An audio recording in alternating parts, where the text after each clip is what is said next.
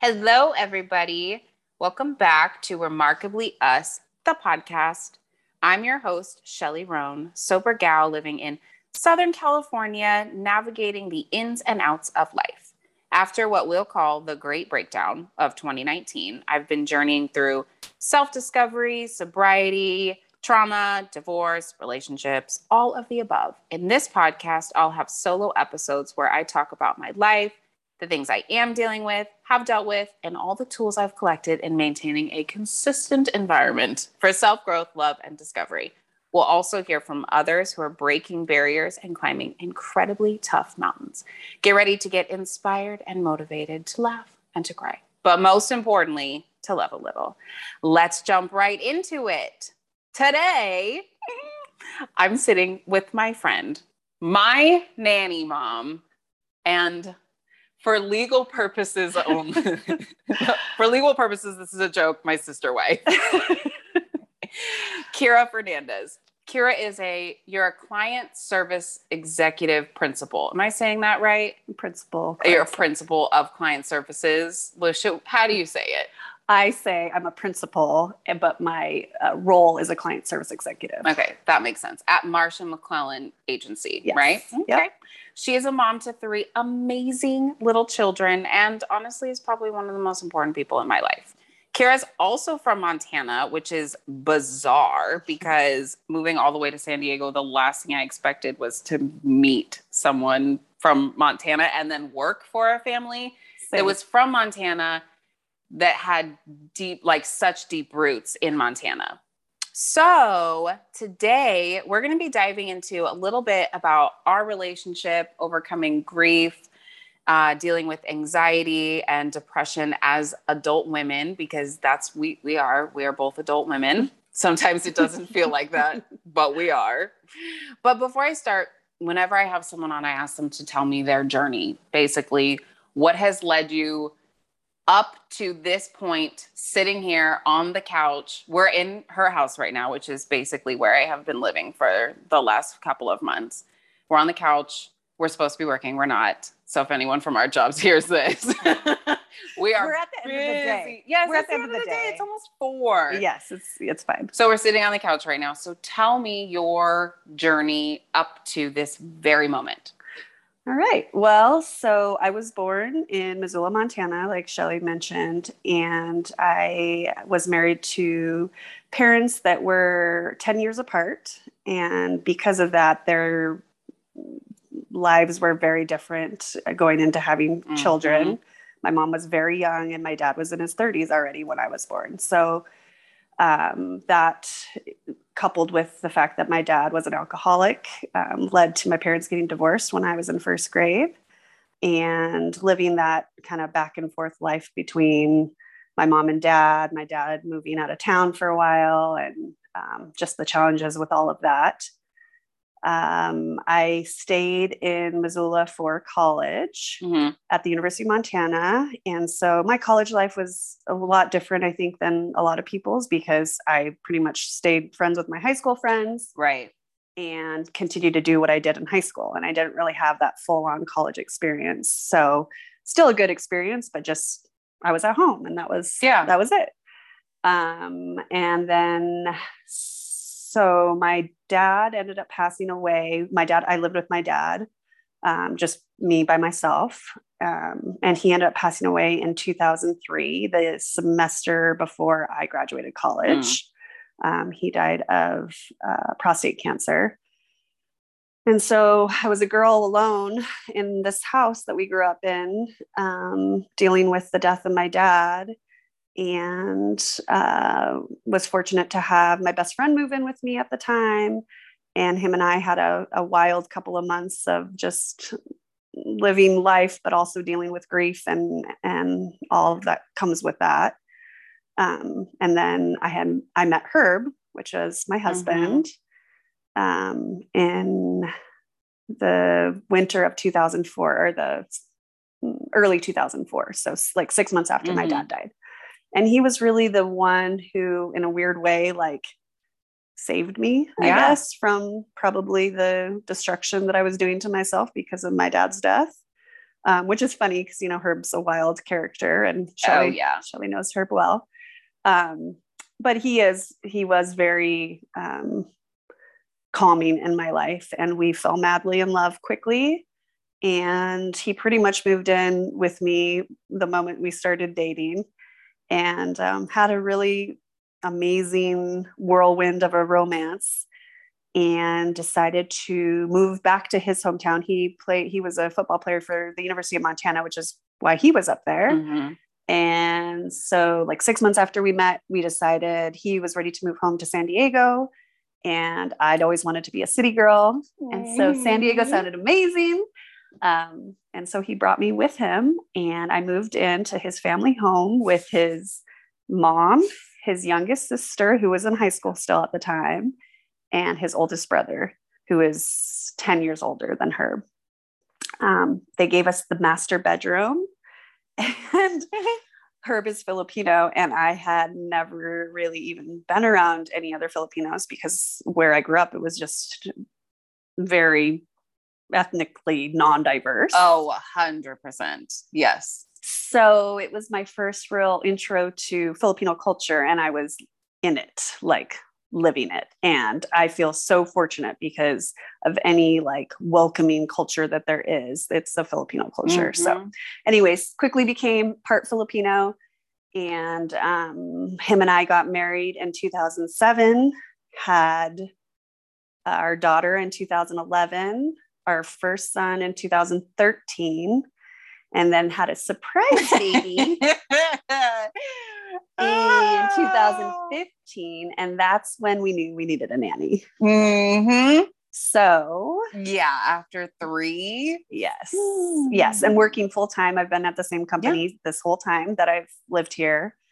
And so I had been taking the kids to daycare. We had been taking the kids to daycare, and realized with the third, there's just no way we could do that. So we found a nanny who was amazing. We loved her so much, but she was only with us for about 6 months. And she was the one who actually knew Shelley. Yeah. We worked together at this bakery coffee shop I had been working at for a couple of years.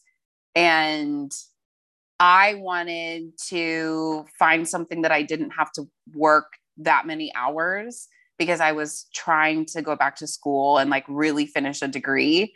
And so I was kind of looking for, for something, and she worked like a couple days a week. She was amazing. She's one of those.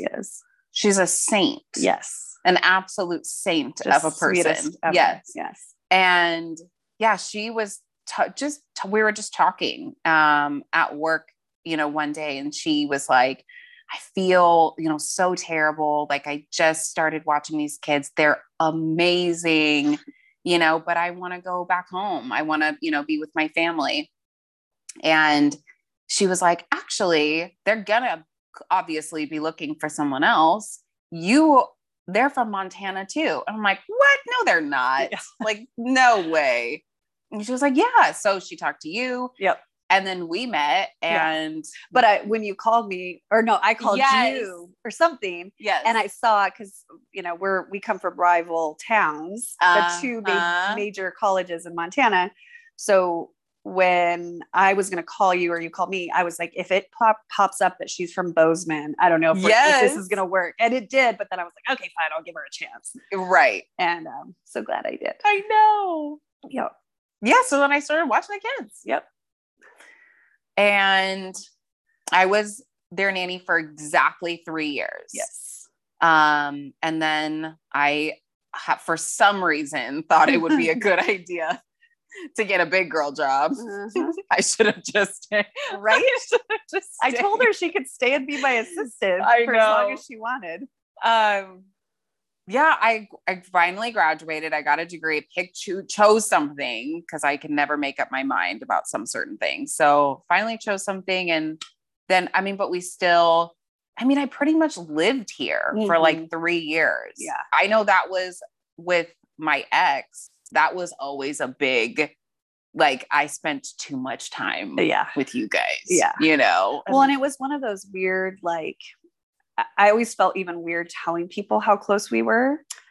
Because I'm like, I know most people don't get this close with their nanny. Usually it's like a working relationship. Yeah. And we quickly realized that we were more than just a working relationship. And you just became part of the family, part of our friend group. Like you just were part of us. Yeah. And it was like very early on that we realized that. And it's just obviously grown as the years have grown. But yeah, definitely. It was something like it was bittersweet, definitely, when I stopped watching the kids, because I had gotten so used for 3 years. I was with them for everything. Mm-hmm. I mean, like Kingston was crawling. Yes. And like, even if you weren't here for like a holiday, like for Halloween, you would come up and be with us for Halloween. Yeah. Yeah. Like, yeah. That was always, I'm like splitting holidays with your husband. Yes. No wonder I was so mad. I'm like, you have me until noon because sorry, Kira and Herb need me. Yes. Yeah, that was it was like, he viewed it as, right, I was like choosing you guys over him, which I mean, you were. I pretty much was, but fine. I was like trying to, trying to be the best, have the best of both worlds. Yes. But it was tough because you guys are so much better than me. I mean, so then, I mean, over the last 5 years, we have I can't believe it's been 5 years, but we've gotten super close, especially in the last year since Herb passed.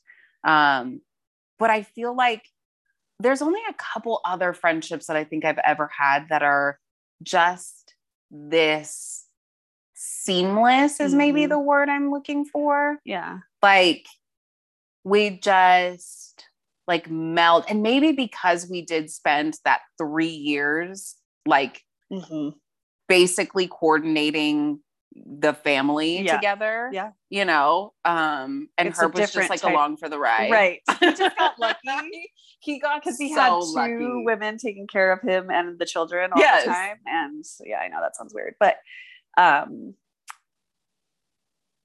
think it's such a unique relationship because we did click so well as friends, yet we were doing like real life stuff together all the time. Yeah. So I think it just was like, right. Not just like if you have a friend who is like, your friends are around for the kids' birthday parties, obviously, and you travel with them and they go to sports games and you do that. But there's something different about like being there for the day-to-day stuff, like every single day. You just never get that opportunity with friends, right? Like that's just not even an opportunity you ever get. So for us to have that opportunity is just very unique. And because they have lives. You don't, apparently. I have no life. Sorry. I have nothing else going on. It's just this. And you have no life. So. Oh my God, I'm just joking. I have a life. I have a little bit of a life. Quite the life. I have quite the life. Yes, but I do choose to spend the majority of it here. Yes. And I have always. Yeah.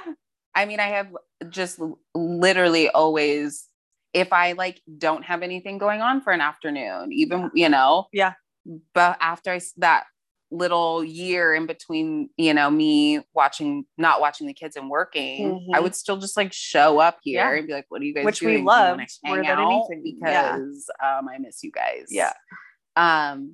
But I think it's obviously so much more in the last year. Yeah. Because I definitely have, I think it's because we both have experienced grief in the past. Absolutely. We kind of, and now that I'm like letting myself feel something, which is shitty, but I'm letting it happen.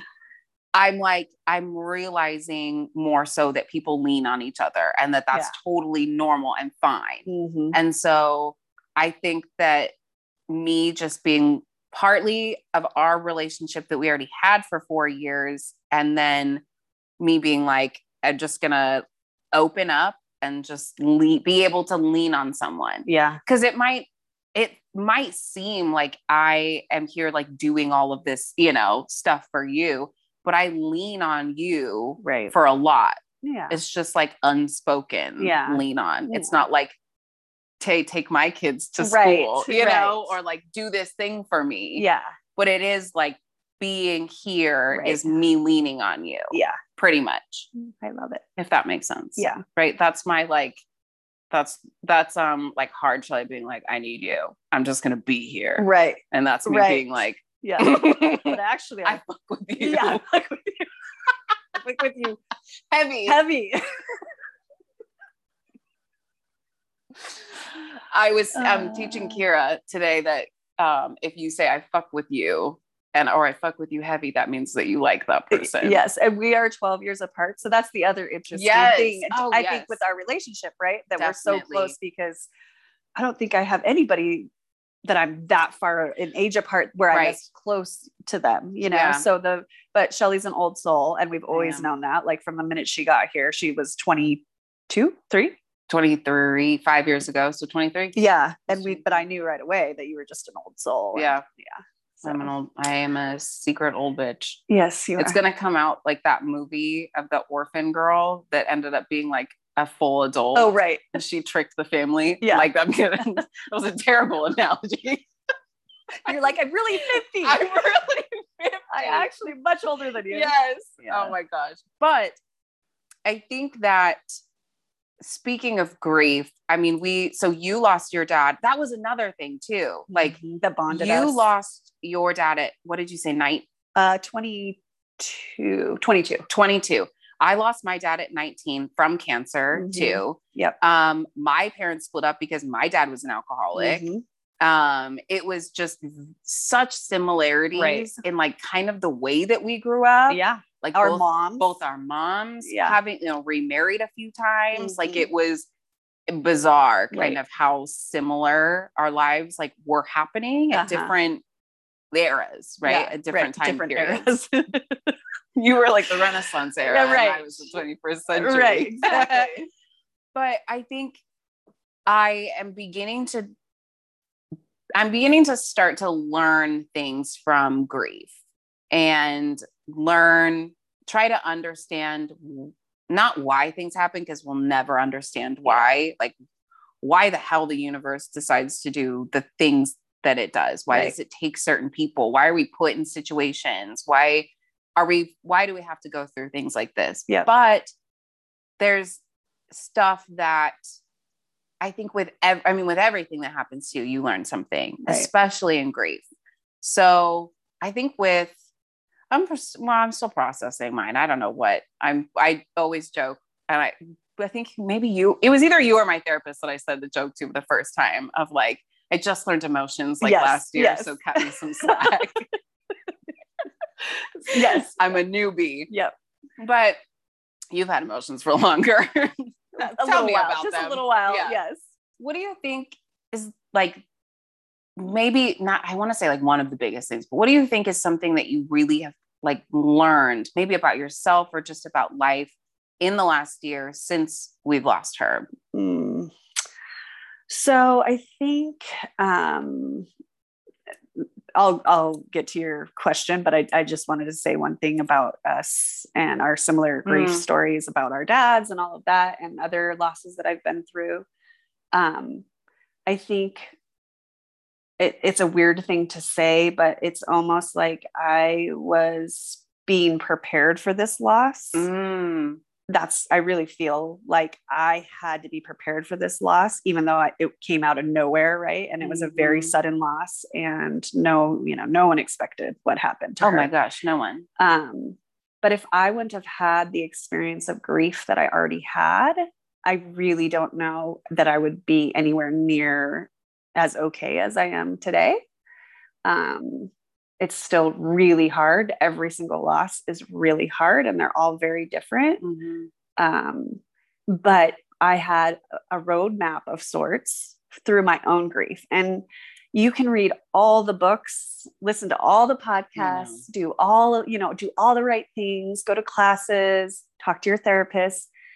But at the end of the day, and I think most people who've gone through grief or, talk about grief agree that we all just process it very differently. Mm-hmm. And so to know how I respond to grief was like, it was really helpful because I knew there are different milestones that I needed to hit, or, you know, different ways that my brain would all of a sudden be like, kind of get to the next step or whatever.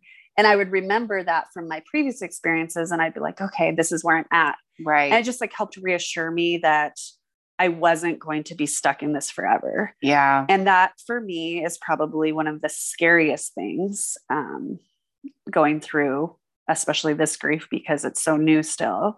That fear of you are never going to feel good again. You are never going to be happy again. You are never going to love again.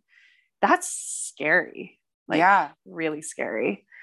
And so kind of going back to what I said, the knowing that I've done it before and I've pulled myself out, I knew that there was hope at least. And I think hope is probably one of the most important things.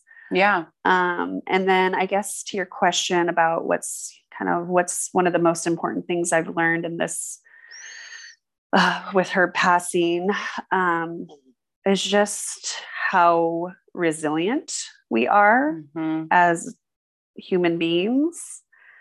My kids are the most resilient things I've ever seen. Oh my gosh. And everybody told me that, like other people who have experienced grief, either as kids or have seen kids go through it, they say like, your kids are resilient. They're going to be okay. Yeah. And it's hard to believe that, right? Because how are they going to make it through? How are they going to possibly make it through this? Right. Their dad was literally ripped out of their life and they had no idea it was happening. Yeah. And until it happened. And, so to watch their resilience, I think helped me. Yeah. Because they were so strong. I knew I had to be strong. And I don't want to say fake it till you make it, because you do have to feel the feelings. You have to go through it. But at the same time, like your strength helps the others around you stay strong and not just constantly crumble. So it's like an intricate balance. Absolutely. Grief is a very intricate, it's a dance. It is a dance. Like letting yourself feel it when you need to. Right. And live your life when you need to. Right. And where that kind of like very, very fine line happens. Yes. When things are supposed to happen, when they're not supposed to happen. Right. Or, you know, it's a fine line. Yeah. And there's so many outside influences, you know, there's just, you know, you have a job, your kids have school, you have family, everybody, you know, and everyone is grieving. And that was really hard for me to, I would see other people grieving, not necessarily that they're crying or whatever, but just, I can tell they're in pain because of Herb's loss. And that almost killed me more because I knew the feeling of, you know, a friend dying or a brother, not necessarily a sibling dying, but just other types of pain. And, you know, just feeling for their loss at the same time, I'm like trying to figure out my own grief and my kids' grief. Yes. So, but yeah, I think definitely we are such a resilient species, which is why we continue to, you know, overtake this planet, which is a problem. Yeah. But it's also, you know, one of the gifts that we have. And at your lowest, you think you'll never pull out of it. But when you finally do get little tiny glimpses of like hope and peace and joy and love and all of those things you thought you would never have, it's, you start to realize like, dang, I'm freaking powerful and strong. Yeah. I want to ask you, this just popped into my head. Do you ever feel guilty for being happy? 100%. Isn't that wild? I remember when my dad died, I remember feeling so guilty because it didn't faze me as much as people thought I didn't think I was as sad as I should have been. Right. Because, but that was complicated because of my relationship with him. But I would be like happy and feel so guilty because that side of the family we're just in in like deep mourning, yeah, and still are. And I've kind of come to terms with it. Right. It's, right. I've, come to terms with it. It happened. It, yeah. It sucks that he's not here, but I'm okay with it. Right. So that guilt of feeling happy when you're, yeah, especially in the beginning, especially when you're having those first breakthrough moments of pleasure, even if food tastes good or the sunshine feels good on like little stupid things that you just all of a sudden are feeling your senses in a good way again. And you're like, but my loved one isn't here. I shouldn't be feeling any pleasure. I should be, so it's definitely a battle. Yeah. That I still feel guilt for sure. Do you think a lot of that is just inner guilt, or do you feel guilt from outside sources? Like anyone from the outside that you feel, like, I shouldn't show them that I'm happy. Right. They should think that I'm still sad. Right. Which obviously you are. Right. But like, yeah, I mean, I think that it's just natural to feel, obviously inner, I do, I feel my like inner guilt, but I also think like it's natural to feel like people are judging you. And I'm sure if I walked up to a million people, they'd be like, no, it's human nature. Yes. And now I'm the widow. And I just, I feel like you have all those inner dialogues of like, what it could be going on. They think that they're going to see me out. Yeah. And what if they think like, oh my gosh, she's already going out to dinner. Right. Or, she's already going on vacation or something like that. Yeah. Like feeling that, which, right. No one in your circle would ever think that. No. Ever. No. But you just get nervous that it's just another part of human nature. I don't know. Like you're not doing it right. Right. Yes. You're not doing it right. Like you're not doing it the way you're supposed to be. And, fortunately, I feel like I still have work to do, but I'm pretty secure in who I am. Oh yeah. And what is important to me. So I try not to let that stuff get to me too much, but of course it creeps into your mind. For sure. That was definitely one of the first things that I noticed about you when I met you was like, I just like thought of you as this, like, you just seemed like you exuded this confidence that I had like never seen before. I'd seen a lot of fake confidence, but I was like, my God, like she doesn't give a fuck about, yes.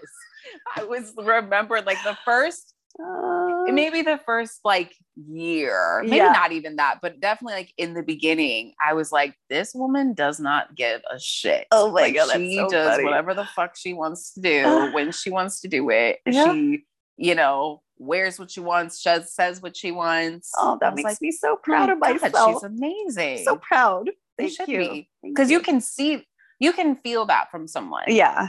And I definitely felt that from you for sure. And I'm like this insecure little 23-year-old. Oh my God. Like, and I thought you were so confident. Fake it till you make it. Exactly. Yep. Yeah. Right. Meanwhile, I'm like crying in the bathroom of my boyfriend's house. Oh my God. Herb was a scary character. For the first at least couple of months, he didn't say a word to me. Oh my God. He would not even speak to me. Oh my God. It was like, I thought he hated me. Right? I thought because I think he thought he needed to keep it a very professional relationship. Yes. So I think when you and I started to get close, like he was kind of like, what are you doing? That's our nanny. Yes. And then he soon realized how much he loved you too. I'm amazing. Yep. So it's really hard to try. Yeah, it's hard. You can act like you hate me. Right. But it's only I'll find a way to creep in. Yep. I sure will. Yep. And I did. I cracked him. Yeah. So speaking of that, I think, so I moved to San Diego 21 to 24, I would say. We're probably like, how old am I now? 4. Yeah. I'm like trying doing to math think. with their fingers. I am doing math with my fingers. I just had to count 4 years on my fingers. So that's where I'm at. I think those definitely when I first met you guys, I was so lost. I had no idea what I wanted to do. I think I had just met my ex, right? Because I was like kind of dating him. Yeah, we didn't even know you had a boyfriend for the first several months. Yeah. And then I was like, I remember sitting here. I was sitting here and you were sitting in the chair. Oh my God, that's so funny. How do I remember this? I don't know. Yeah, I barely remember what I did 4 days ago. And I'm like, I remember 5 years ago on a Tuesday, you asked me if I had a boyfriend. But I remember being like, yeah, like, I guess I kind of have a boyfriend. And you were like, what? Yeah. You have a boyfriend? It was so shocking because it just felt like you were a single girl. Yeah, well. I can't imagine why it felt like that. Because I was single to everyone else but him. Right. Everyone else thought I was single. Right. So anyways, but yeah, I remember those were, I think because I was surrounded by you guys and all of your friends are around the same age as you. Right. And then Mike and his family, my ex, were all like way older than me. Yeah. And so I always remember, especially in those couple of years, feeling like no one else is struggling like I am. Like, why is no one like, why am I so sad? And everyone else is like super happy. Yeah. But then the more open that I am and the more, the closer I get, with friends, the more open I am, the more open people are to me, Absolutely. Which is just how that works. Right. But I'm like learning that all my friends and everyone around me are like, oh no, like I'm super depressed too. I'm like, I'm sorry, what? Right. Yeah. Like I'm not the only one that cries alone in the bathroom. Right. Like in the morning for no reason. They're like, oh no, yeah, I do that. I actually did that like 10 minutes ago. Yeah. I'm like, what the fuck? But we're all walking around like, everything is fine. Yeah, everything's fine. Everything's fine. It's fine. So how do you think you've always struggled with, do you think you have depression and anxiety or what do you got? You got the combo pack or you got? I'm going to say I'm a heavy user of the anxiety pill. I struggle with saying if I've ever been depressed. I think I've definitely gotten to points with my anxiety that have probably put me into some sort of depression. Yeah. And with Herb's passing, I definitely probably went through some sort of a depression. Yeah. But I've never been a type of person that wants to like be secluded. I'd rather be around people most of the time. Sometimes I like to be by myself, but for the most part, it's anxiety. And yes, I think I always knew that I struggled with anxiety, even from the time I was a kid, social anxiety, especially. Oh my gosh. Same. And I think I've told you this, the strangest thing for me is that I have taken the personality test. What's that? The Myers-Briggs. Oh, multiple times. Because I don't believe the results, but they keep telling me the same thing. What does it tell you? I am 100% extroverted. I believe that. But I'm like, no, I believe it. I am the most introverted, 100% extroverted. I don't know. I guess I'm not really introverted, but I am, I'm kind, naturally I'm kind of shy. Like, well, I used to be at least. And but I have the social anxiety. So that's where it confuses me, right? Because I am extroverted. I definitely love being around people, feeding off people. But then there's this anxiety factor that I especially used to have to deal with. So growing up, definitely dealt with that and never addressed it. Just pushed it down. I don't think I ever opened up to anyone about it ever. Like my parents. Oh, never. Friends, nobody. Yeah. The last 12 months. Right. Is when I'm finally like, hey, so there's like these things that go on with me. Right. Yeah. So mine really like reared its head, or I had to address it when I had my daughter, my first baby, 10 years ago. pretty much the moment I had her, I started having these crazy, anxious, scary, motherly postpartum. It's postpartum anxiety, postpartum OCD is what I was diagnosed with. Interesting. Yeah, which is weird because I'm not like an OCD person in terms of like, you're not, check the door, check the lights, whatever. It's repetitive thoughts that you can't stop. Oh my God, I am literally the same. Mine's the list making. Yeah. So that's an OCD trait, by the way. Oh, yeah. Oh, yes. Trust me. Yeah. You're like, I know. Oh, I know. I've been diagnosed. So yeah. So mine was postpartum anxiety and postpartum OCD. And I remember when you go for like your 6-week checkup or something. Yep. And they give you like a form that you have to fill out to talk about postpartum depression. Maybe there was a question about anxiety on there, but really it's focused on depression. And I remember thinking like, even if it have stuff about anxiety, I'm not going to answer it correctly because I don't want to make anybody think that there's something wrong with me, that, what if it jeopardizes my baby? Right. What if someone's going to take my baby somebody's away? going to take my baby. That's all I could think is like, if there's something wrong with me mentally, they're going to take my baby. And so that's what really started this OCD thing too. Yeah. So I dealt with it for about 2 months. I lost so much weight. I could not eat. I couldn't sleep. All I did was breastfeed all day, every day, because that's what gave me comfort.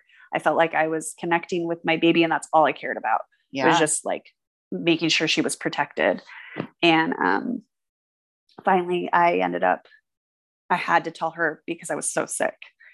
And we were both really scared because we didn't know what to do. And I like literally told him, I think I might need to go to the hospital because it was bad. Fortunately his sister is a nurse and she's always our first call, poor thing. Yes. And so she came and helped take care of me. And I ended up finding, after a long search, it's hard to find those specialist type, that I found this psychiatrist who was an older Russian woman. Yes. And when I first walked in, I was like, this is never going to work. She's not an older Russian woman. Oh, she was so fucking amazing. Mm-hmm. She saved my life. And I'm not even like, if I wouldn't have found someone like her, I probably would have had to be hospitalized at some point just because I literally couldn't eat and sleep. And I probably would have gone to the point of like total meltdown, exhaustion, whatever.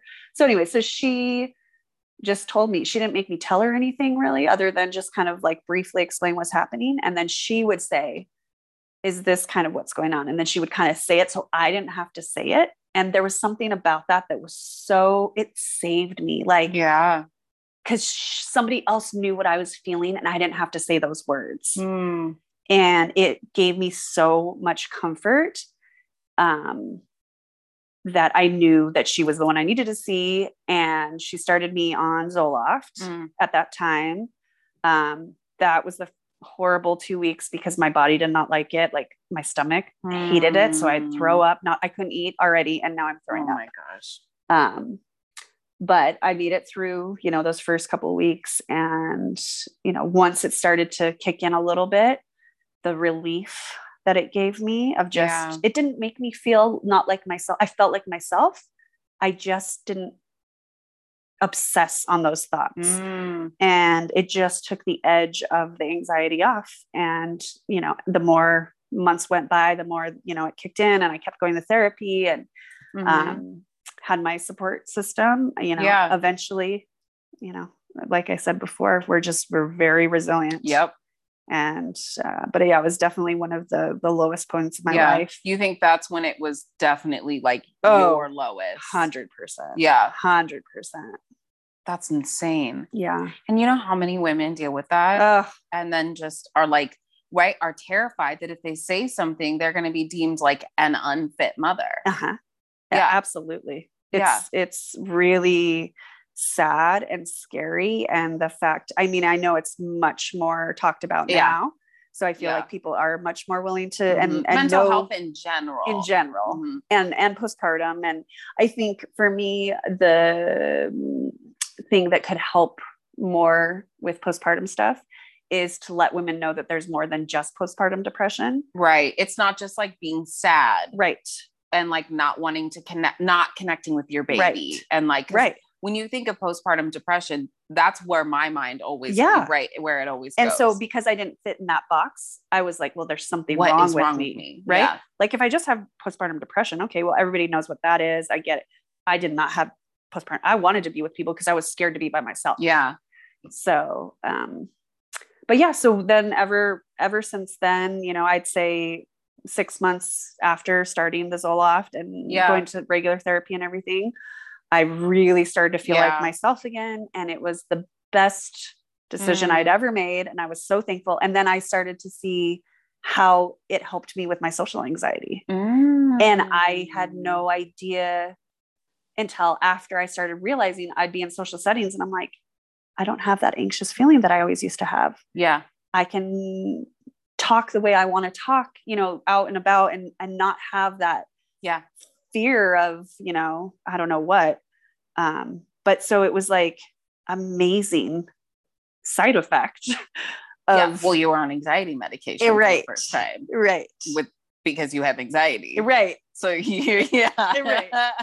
So it was, so all in all, it was just obviously what I needed in my life. Yeah. Weird the way things come sometimes and the challenges that are put in front of you. Do you still take anxiety medication? I do. Yeah, I still take Zoloft. Oh, still. Yeah.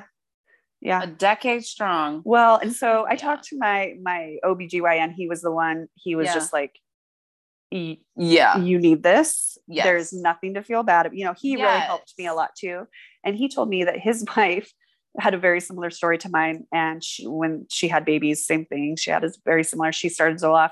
He's like, she's been taking it for like 30 years or something. He's like, she will never get off of it. And I honestly feel like I may never get off of it either. And it's a medication. Yeah. If you struggle with bipolar disorder or struggle with depression, no one would ever want ADHD, you to get off of it. Everyone's like, you're schizophrenic. Right. We're going to keep you on this to help regulate you. Right. So, and make sure you're healthy. Yeah. Right. And it's my health that's at stake, honestly. Yeah.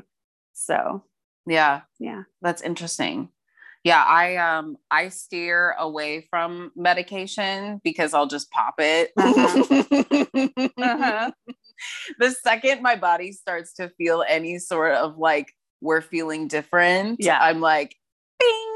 But that's the thing. That's the thing about Zoloft. And I don't know about, I've never tried any other ones because they were like, well, this one works. Don't mess with it. Right. Like, cause you're like, oh, well, it might make me gain weight, which maybe it did. Maybe that's why I'm so voluptuous. I have no idea. Oh my gosh. However, it's not an abusable drug. That's I'm sure I could find a way. Okay. Yes, you're right.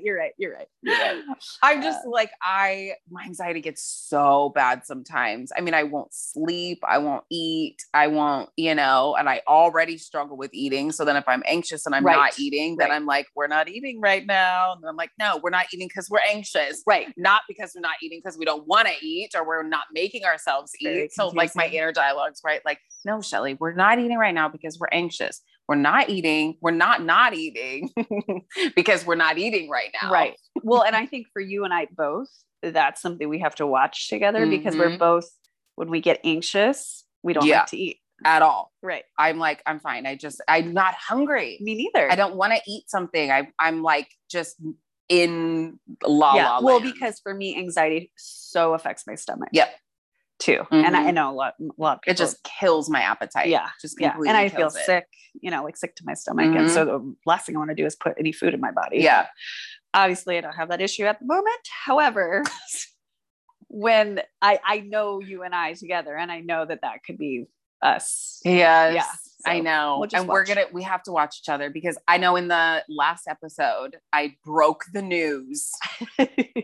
I released the, whatever that we're building a tiny home. We are. So I'm about in like 2 or 3 months, I'm going to be living in the yard, which is the most incredible thing in the world. But I think it's going to be so good for us because we won't be able, if I'm alone, I can like just say that I'm busy. Yeah. And like hide away for a week. And then all of those bad habits that I, are not good for me. Yeah. I'll be able to like do them in secret. Right. Like I'll just like nut eat for 3 days and no one will know. I'm going to run 12 miles twice today. I will not let you do that. You'll be like, what the fuck are you doing? I will. Yeah. I will not allow that. Yeah. And, right. Not these like tiny things that you struggle with. I have a wheezing problem when I laugh, by the way. But it will help dramatically, definitely. Yeah. And that's why I said, like, we lean on each other in a lot of unspoken ways. 100%. Which is really amazing to have a partnership like that. Yep. Because that's what it is. We're partners. We are partners. We're life partners. We are. Yes, we are. We love each other. What else do I want to ask you? I think so. Medication, anxiety, addiction. What have we not touched on? Grief, depression. You don't struggle with depression. I definitely do. Yeah. It's like, but nowadays, it used to be really bad. Nowadays, it's just like I said it, I think in my last episode, it's just like a black cloud that's just like constantly like over my shoulder and behind. Yeah. It's not like over me. Yeah. But it's just like, they're just like tempting hey, bitch, you. Remember that we are a little bit sad all the time. Right. Like, fuck it, whatever. Yeah. So you're constantly have to pushing that out though. Yeah. And it's that. Yeah. Constantly having to be like, no, I'm not sad. Right. Like, we're fine. Right. You need to fuck alone. Yeah. But it's always there. But that's just life. Yeah. It's just, I think at this point, I'm like, this is just something that I deal with. Right. Well, and you can see though, like kids or young adults, when you're first learning that, if you do have a depressive and you're first learning that, you think like, oh my God, am I going to deal with this for the rest of my life? Yeah. And sometimes you do, but you learn how to navigate and manage it better than you did when you were younger. And so just like you were talking about, right. There's we're just learning all the time. Oh my gosh. And I think though that I talked to my mom a lot about, she's just now starting to get kind of back into therapy and like really start to tackle some issues. She just told my brother and I, maybe 3 years ago that she struggles with depression. Really? Yes. I'm like, you could have fucking told me. Right? Like that could have helped me understand years ago where this was coming from. When I'm like sitting in my room like this, I'm like, are people sad like this all the time? Like, do people just like, is this normal? Yeah. Oh, that's, and that's kind of one of the things with anxiety, with grief, with all the things we've been talking about. The loneliness. Oh my God. Right. Even if you have a million people around you. Soul crushing. Right. That can be the thing. Yeah. That just absolutely does it. Yeah. It's that feeling, that deep rooted loneliness. Yeah. And even if there's 100 people that want to be with you, it's just for whatever reason. And that's kind of the related thing for all of these situations we're talking about, is that deep down lonely place that no one else can go with you. Yeah. It's hard. Yeah. But regardless, what we're proving here, I think. We approve of this message. We approve of this message. Is we are resilient. Yes. We come back. We always 100%. come back. Oh my God. It's insane. The things that we can bounce back from. Yeah. And we bounce back stronger. Yeah. And with just that little bit more knowledge about how to get through something. 100%. And it's amazing. And watching these kids, yes, they're going to, and I think since we have such a deep understanding of the grief process, I think we know better than our parents ever did. Yeah. On what tools to give them. Right. Not like, we can't hold their hand through all of this, but at least to be open and honest about like, these are the things that we struggle with. Yeah. And my mom not telling me until I'm 25 that she struggles with depression. But I think their generation That's what you did. Yeah. You didn't tell people because you didn't want to put your problems on someone else. Yeah. And I think we're realizing now, and we've realized in the last, 20 years that, like you said, we have to lean on each other. It's the only way to like literally live a healthy, productive life. The only way. So to wrap this first episode of Tiny Home Talks,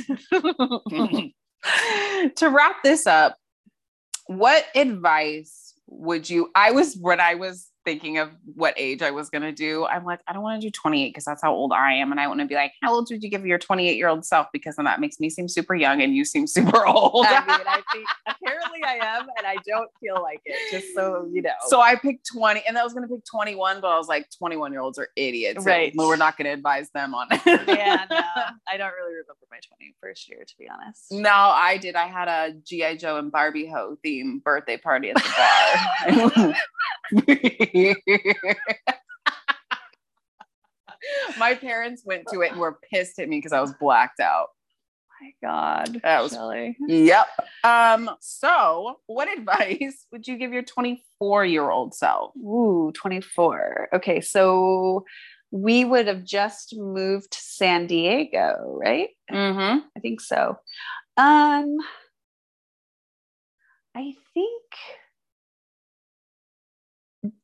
just to continue to be open and honest with who I was, who I am.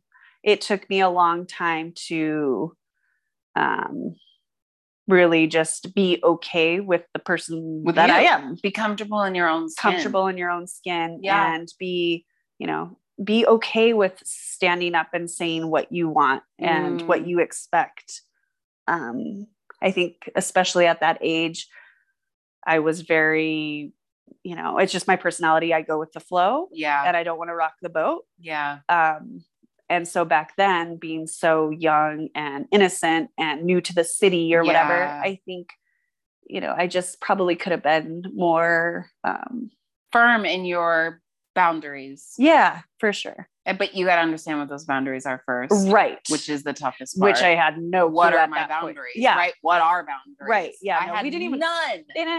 We didn't talk about boundaries back in 2003 or 4, whatever it was. That was right. Not a topic. Now the people in my life, and especially people I date, boundaries is a firm topic. Yes. These are my boundaries. Yep. If you fuck up with them, you are out. Yeah. I don't care who you are in my life. I'm going to give you these set of boundaries. Yep. You cannot cross them. And so you're so much more advanced in your... I'm advanced. You are that calling me an advanced species. You are, because definitely 24 to 28. Yeah. I had no boundaries. Yeah. And it's hard to set them. It's hard to keep them. It's hard to learn what they are. Yeah. It's definitely, it's a lot of work. Yeah. But it's important. So I totally agree. I would tell my younger self that too. Yeah. Definitely. Like, don't settle for for things, for people, for relationships, job, anything. Right. That you, just because you think you need to do it, or you think that's what you're supposed to do right now. Or that's the best you can get. Or that you don't deserve anything better. Yes. Or, right. Yeah. No, exactly. And then last question for you. What makes you happy? Like truly, genuinely, to your core happy? My very first inclination is my kids. Of course. They drive me crazy half the time, or maybe 75%. But yeah, absolutely the best decision and blessing of my life. Yeah. I knew from the minute that I got pregnant with my first daughter that for me, being a mom is the meaning of life. That's why I was put here. It was really no other reason than to be these kids' mom. Yeah. And to have that like connection with her for the rest of my life is through those kids. Through those kids. And they bring me so much joy and happiness. And I have and my family and friends, obviously, too. I'm lucky because I have a lot of things that make me happy. I do. Yeah. But my kids are my number one. For my number one too. I know. My boobs. I love them so. I'm obsessed with them. Oh, they're easy to get obsessed over. Those little crazies. Oh, I just love them so much. I know. I love that. All right. Thanks for sitting and chatting with me. Oh, thanks for having me. You're so welcome. I'm glad we got to do this. Yes. And really fun. There will be so many more once I'm just like here every single day, all day, that will, what? Sitting here with my shirt, my belly hanging out of my shirt. Oh my God.